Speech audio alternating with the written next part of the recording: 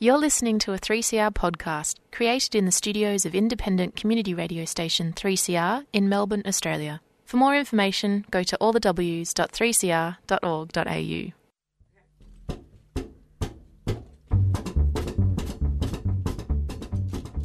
G'day, Annie McLaughlin here for this week's edition of Stick Together, the only national program focusing on union news, workers' stories and social justice issues. This program is produced in Melbourne for 3CR and the Community Radio Network with the support of the Community Radio Foundation on the stolen lands of the Kulin Nation, and we pay our respects to the elders past, present and emerging. Down at the wharves in Melbourne, the Maritime Union of Australia, the MUA, are preparing to take protected action against Patrick's over an agreement the company wants to force on workers without a semblance of consultation. A strange situation in a time of a pandemic in a country that relies heavily on what comes in and out of its ports. Many of our listeners will remember the extraordinary scenes on Melbourne's wharves in 1998, ignited by Patrick's, that saw wharfies locked out, balaclavaed mercenaries and 1,000 police pitted against a community picket. Many of the present legalistic tactics of the government against unions now can be traced back to this dispute. So today we are opening the Stick Together vault to listen to Colin McNaughton's look at the older dispute before we hear from Robert Lumsden from the Victorian branch of the MUA about what's going on now. But first, some union news.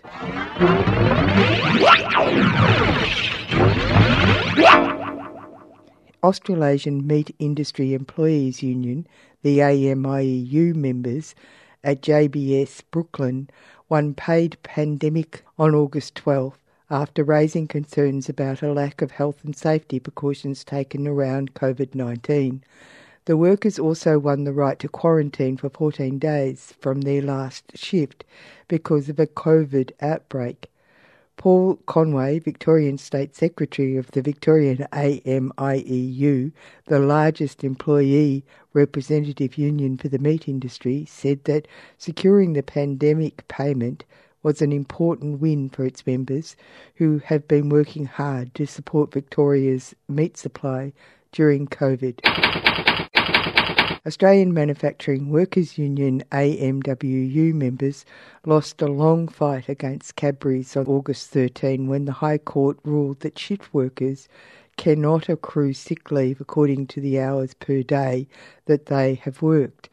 The working day for these workers is 12 hours, but the company argued that they should only be paid the 7 hours 35-minute standard working day in sick leave.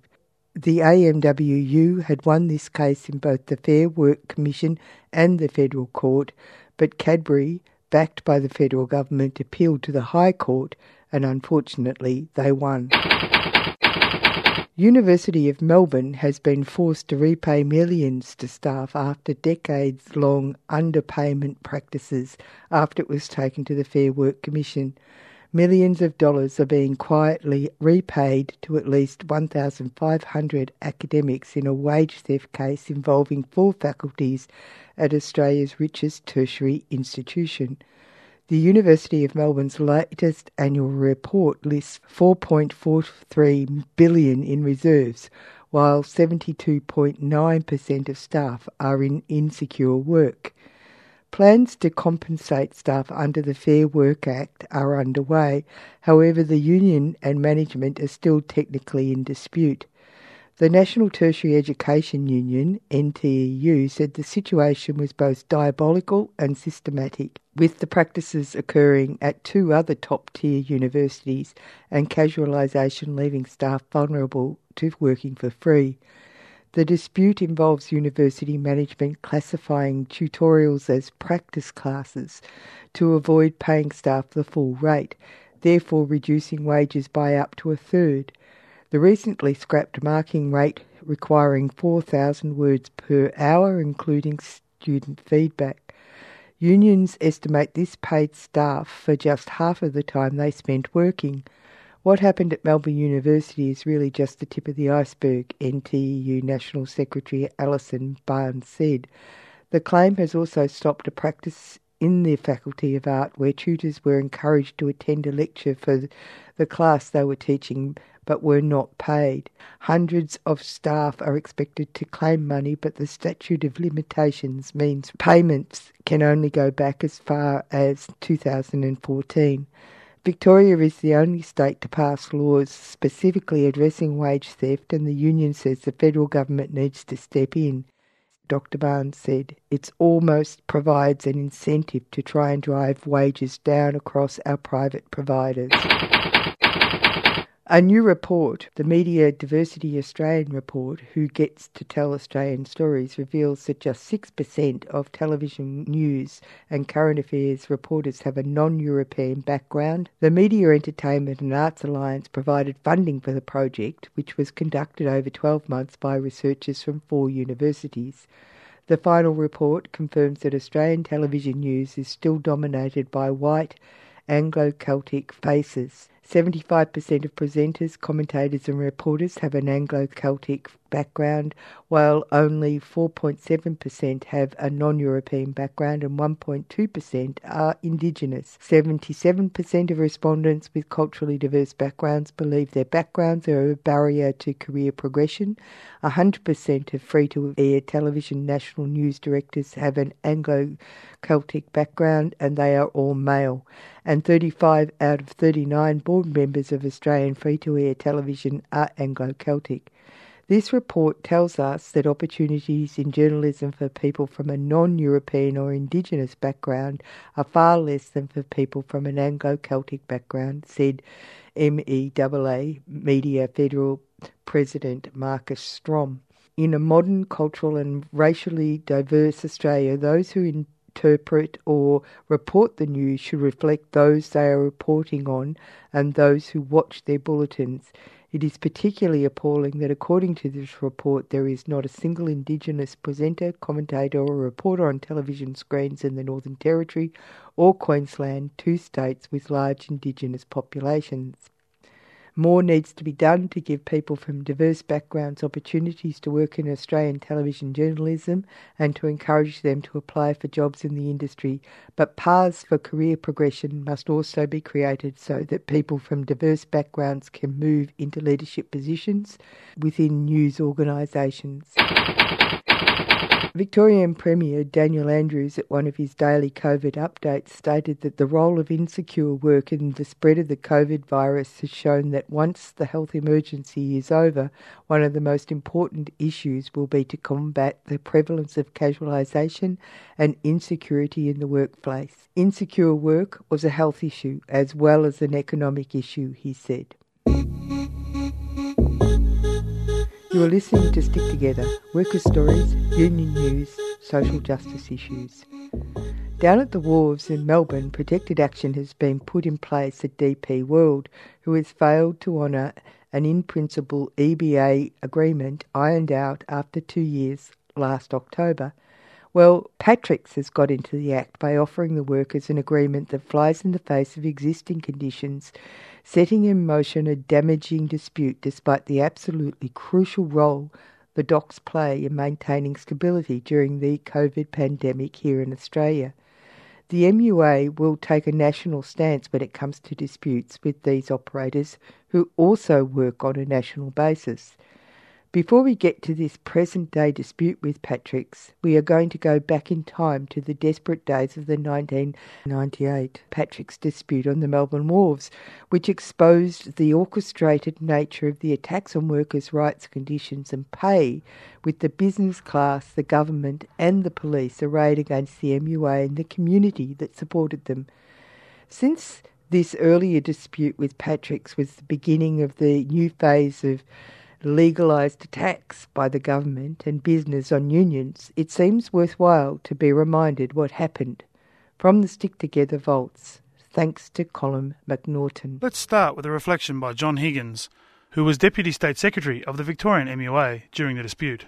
We'd heard some rumours about people being trained in Dubai, but nobody sort of tended to take much notice of that until all of a sudden the the famous day when the dispute hit Melbourne, and Patrick's decided to lock the whole workforce out, starting in Melbourne, and then all the information came through then via, I guess some people had managed to make contact with certain people, anonymous phone calls, if you like, to the ACTU and other areas that indicated that these people had been trained in Dubai with military background, and the idea was to bring them out here and work for the National Farmers Federation, break through on the docks, set up their own workforce and do away with traditional union labour.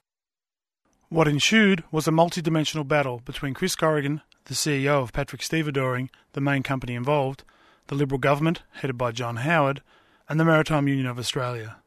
John Higgins reflects on the implications of this moment. I do want to touch a little bit on what you said on the 17th and 18th of April, which was probably one of the most historical days that really highlighted the dispute to a maximum, was the morning of the CFMEU when they did come in, when the police were trying to break up the picket line, which had been going for some 20 hours. Well, I'd been up for 24 hours, I think, at the time. When they finally came in the morning, like we'd been there on the peaceful assembly there from before it got dark the night before. The police did indicate to us that they wanted to break it up. They told us that. They didn't give us a time or anything like that, of course. And one of the things they didn't tell us was about the helicopters, I've got to say. It was very intimidating. During the middle of the night, there was all these helicopters. And in the morning, early in the morning, when the police had made a passageway, if you like, moving the railway lines that were there as a deterrent for people to get through, they'd broken through and they got very close to the front line of the picket line, where there was a number of celebrities, including the former Premier of Victoria, Joan Kirner.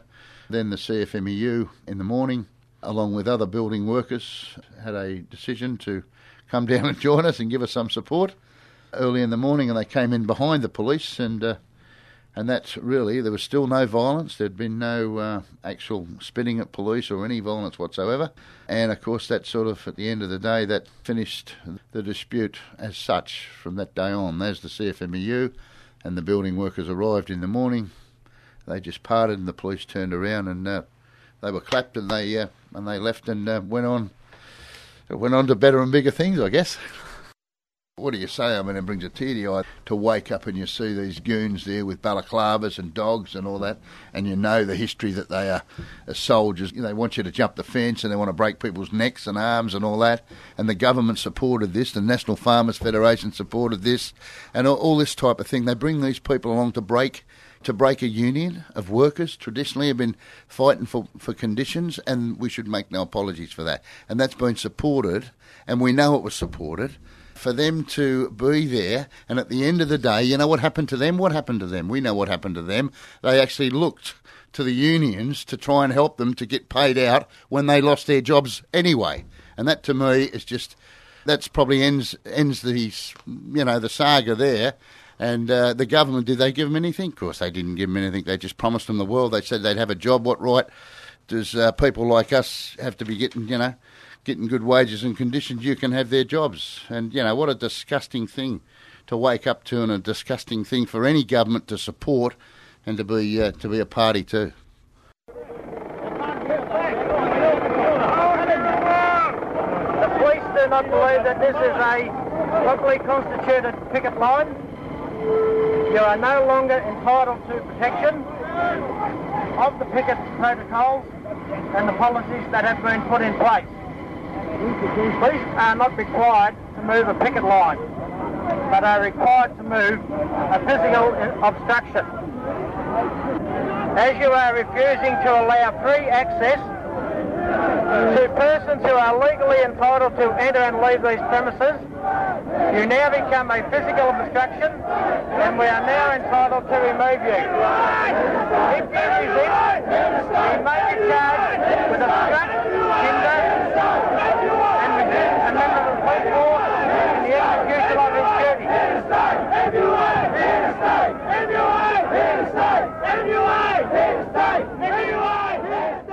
There is little doubt that it was a major achievement for the Patrick's workers to walk back through the gate on May 7, having found themselves locked out 3 months previously.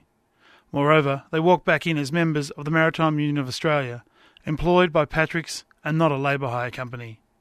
Dave Cushion, an official with the MUA, will be followed by Kevin Bracken. Yes, it was a victory because the whole intent of that dispute was to finish the MUA. It was specifically about destroying this union.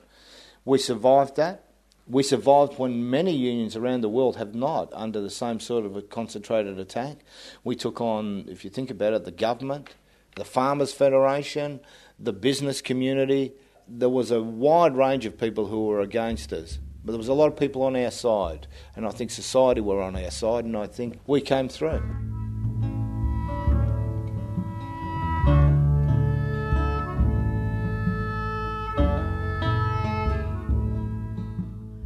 It was a victory. I think it's the first time in the world that a government, tried to get with big businesses, tried to get rid of a union, and they didn't succeed in it. As to whether we took cuts, yeah, we sure did. There was no doubt the union did take cutting conditions, which some of the conditions which we've come back from. Probably one of the main things was that straddle used to pick up 5 blokes for 3 straddles. After the dispute, we drove 1 man per straddle, and then after the large amount of neck and back injuries, it's actually got back to 4 men for 3 machines. So it's not back where it was, but we're getting back there. The union's got recognised by the company. Union meetings with the delegates every month down there. And the union is still a key part at all of Patrick's facilities. So, and the union has been able to improve the enterprise agreements every time since 1998. So, yeah, we took cuts, but we're still there. And that's a main thing. If you ever look what happened in the UK, totally deunionised, and as it is now, it's virtually hasn't got a real strong presence here.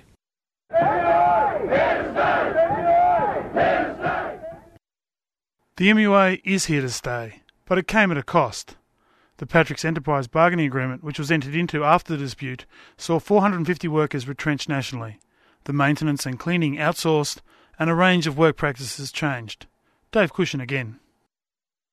After a dispute like that, you win and you lose, and there was some losses for us, and I think we've spent some time since that regaining our strength. It was a big battle and it took a lot out of us, and I think we've come back. I think we're a stronger union now than we were then.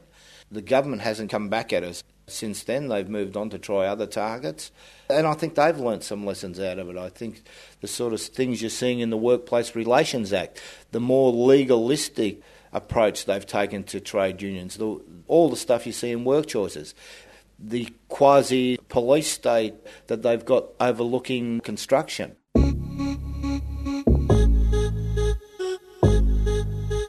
You're with Annie on Stick Together, workers' stories, union news, social justice issues.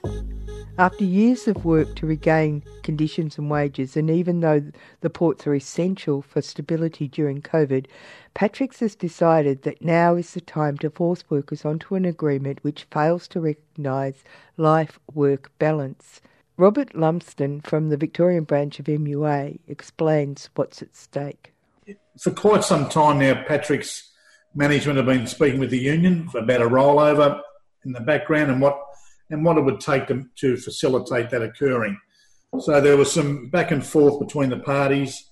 They were quite concerned about the pandemic and said, okay, we'll go back to them with a 12-month rollover, which they knocked on the head. They wanted a 4-year rollover. They put one to us, a 4-year rollover, but put it in not just, it'll be a rollover of the agreement. And it was quite detailed and put to us as take this in a package or not at all. And the way it was put to us, we simply couldn't accept it in the formation it was put to us. We simply couldn't accept that. And so once that process had stopped, it came down to a log of claims, a normal bargaining process. So the MUA put their log of claims to Patrick's, and Patrick's then put a document to the union. And the document was a whole new agreement based on the way they see the world going forward. And it's fair to say it's hard to just put a word to it. It's such a move away from what the current document is. It's just an entirely different document. And there's so many things in it that are an attack on the workers' rights and conditions that have been fought for.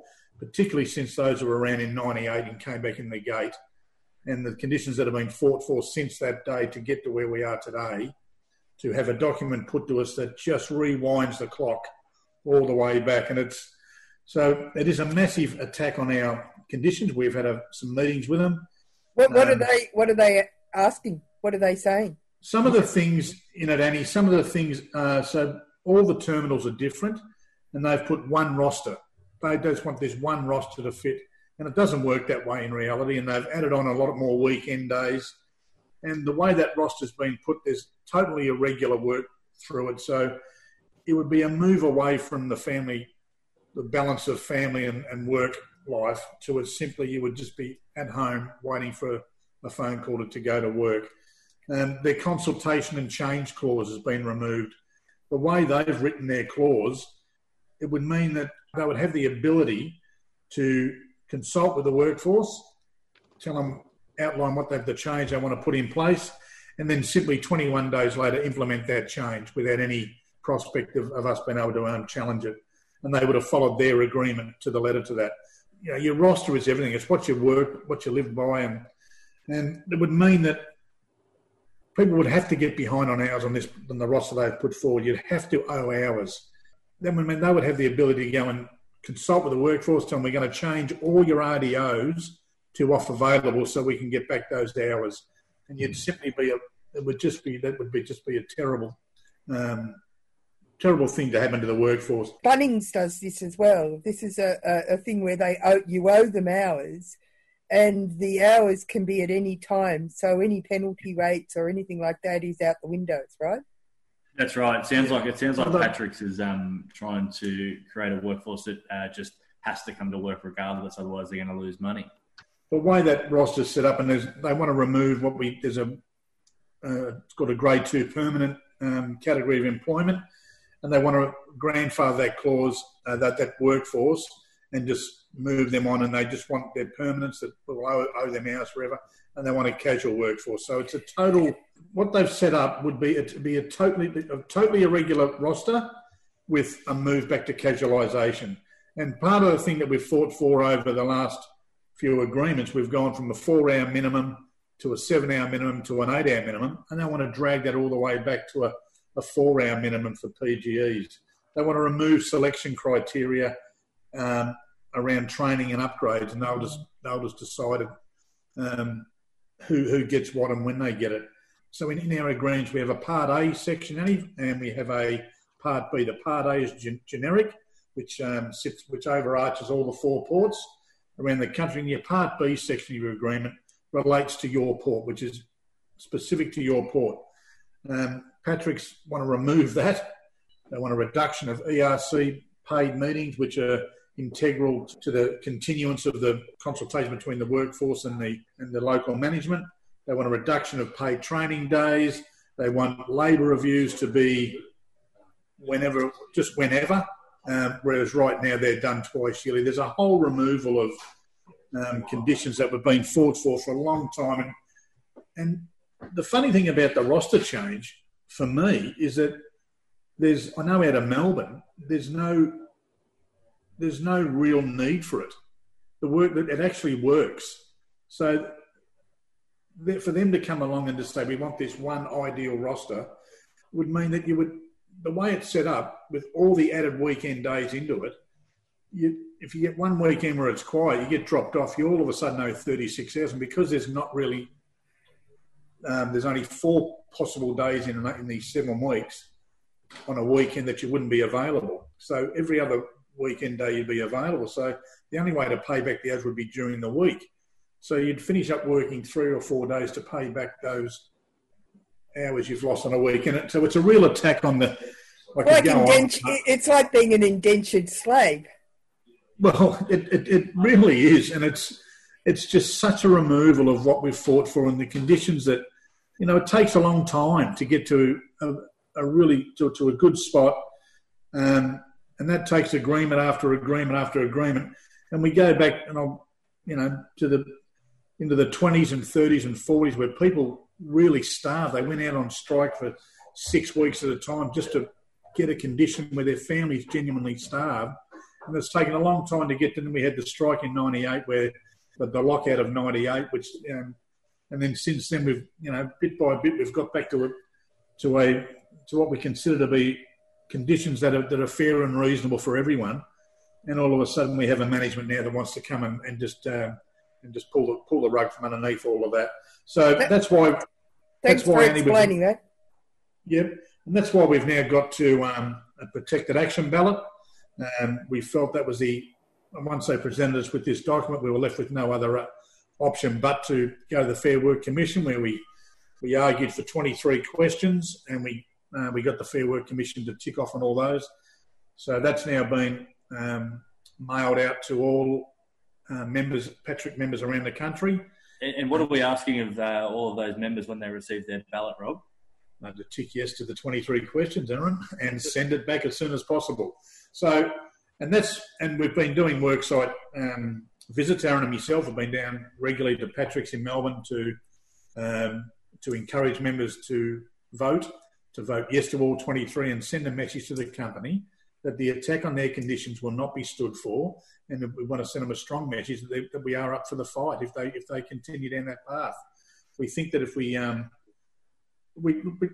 put the ballot in, and we prefer not to go to protected action anyway. It's not something we take lightly, because when we go to protected action, that means our members aren't being paid for that time off. So, but it's interesting because during COVID, it really proves how important the people on the wharves are, and they still act as if they've got the strength. That they're the most important people in the world.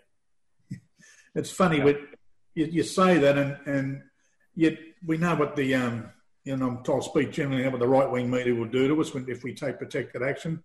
They'll, call Greedy Wharf, he's doing it. But at the end of the day, we're the ones that keep the joint going. We're the ones that the workers that turn up and go to work.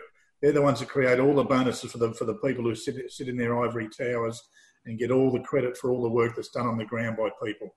And so it is important that we send a message to the company that we're not going to cop it, that we will go to protected action if need be. That's it for Stick Together this week.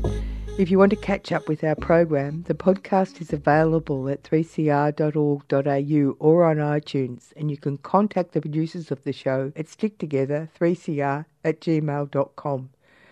My name's Annie McLaughlin. Remember, wherever you are, whatever you do, there's a union for you. And until next time, stick together.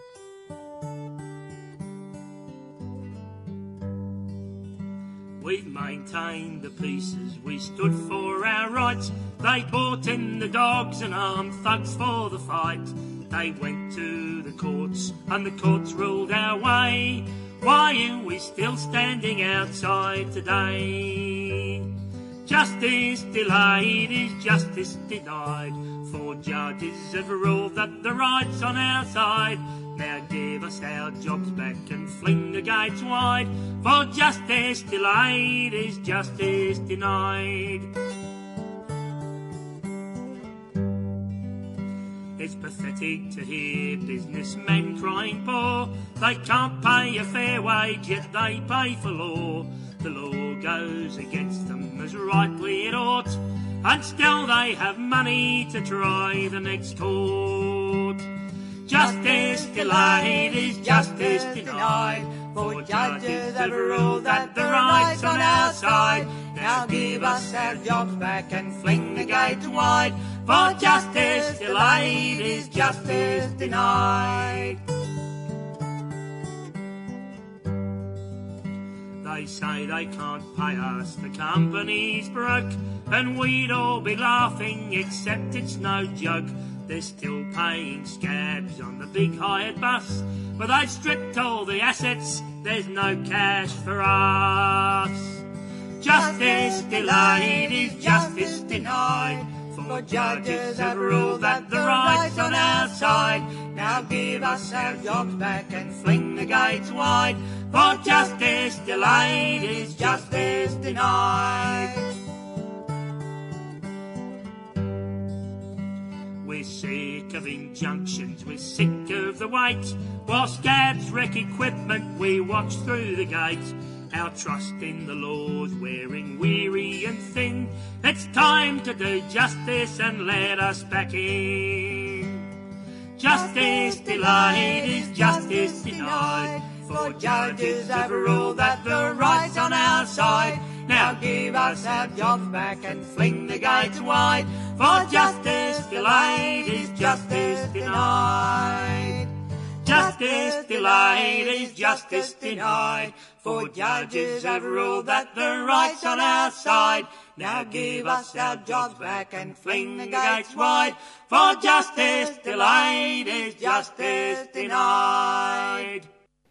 You've been listening to a 3CR podcast produced in the studios of independent community radio station 3CR in Melbourne, Australia. For more information, go to allthews.3cr.org.au.